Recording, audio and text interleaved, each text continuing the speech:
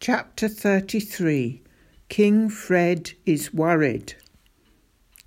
Little knowing of the new threat to their schemes, Spittleworth and Flapoon had just sat down to one of their usual sumptuous late-night dinners with the king. Fred was most alarmed to hear of all the Ichabod's attack on Baronstown, because it meant that the monster had strayed closer to the palace than ever before. "Ghastly business," said Flapoon, lifting an entire black pudding onto his plate. "Shocking, really," said Spittleworth, carving himself a slice of pheasant. "What I don't understand," fretted Fred, "is how it slipped through the blockade." For, of course, the king had been told that a division of the Ichabod Defence Brigade was permanently camped round the edge of the marsh to stop the Ichabod escaping into the rest of the country. Spittleworth, who'd been expecting Fred to raise this point, had his explanation ready. "I regret to say that 2 soldiers fell asleep on watch, Your Majesty. Taken unawares by the Ichabod, they were eaten whole." "Suffering saints," said Fred, horrified. "Having broken through the line," continued Spittleworth, "the monster headed south. We believe it was attracted to Baronstown because of the smell of meat. While there, it gobbled up some chickens, as well as the butcher and his wife." "Dreadful, dreadful," said Fred with a shudder, pushing his plate away from him. "And then it slunk off back home to the marsh, did it?" "So our trackers tell us, sire," said Spittleworth. "But now that it's tasted a butcher full of Baronstown sausage, we must prepare for it trying to break through the soldiers' lines regularly, which is why I think we should double the number of men stationed there, sire. Sadly, that will mean doubling the Ichabod tax." Luckily for them, Fred was watching Spittleworth, so he didn't see Flapoon smirk. "Yes, I suppose that makes sense," said the king. He got to his feet and began roaming restlessly around the dining room. The lamplight made his costume, which today was of sky-blue silk with aquamarine buttons, shine beautifully. As he paused to admire himself in the mirror, Fred's expression clouded. "Spittleworth," he said, "the people do still like me, don't they?" "How can your Majesty ask such a thing?" said Spittleworth with a gasp.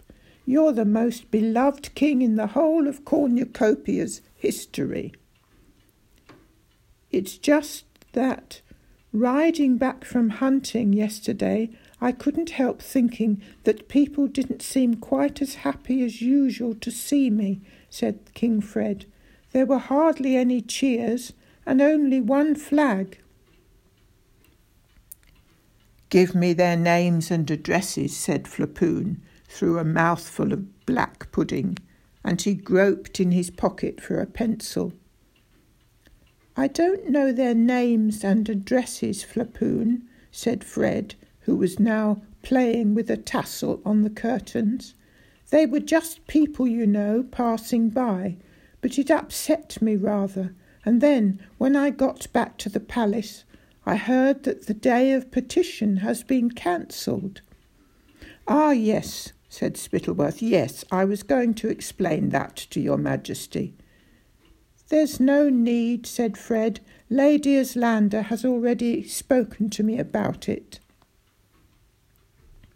"What?" said Spittleworth, glaring at Flapoon.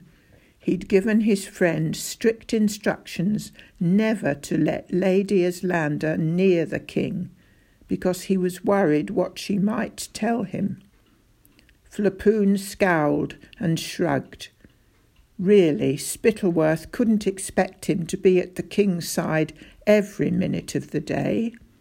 A man needed the bathroom occasionally, after all. Lady Islander told me that people are complaining that the Ichabod tax is too high. She said rumours are flying that there aren't even any troops stationed in the north. Piffle and poppycock, said Spittleworth, though in fact it was perfectly true that there were no troops stationed in the north, and also true that there'd been even more complaints about the Ichabod tax, which was why he'd cancelled the day of petition.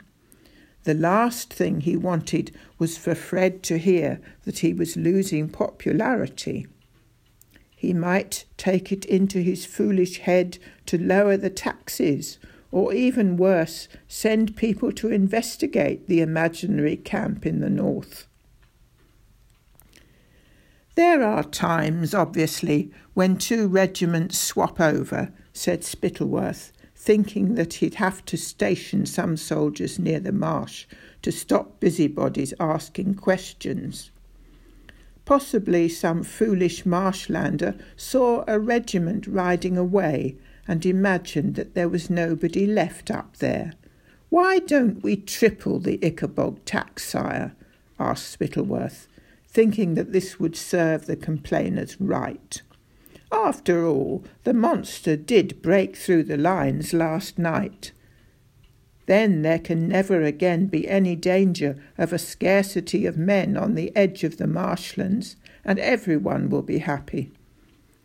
"Yes," said Fred uneasily. "Yes, that does make sense. I mean, if the monster can kill 4 people and some chickens in a single night—" At this moment, Cankerby, the footman, entered the dining-room, and with a loud bow whispered to Spittleworth that the Baronstown spy had just arrived with urgent news from the sausage-making city.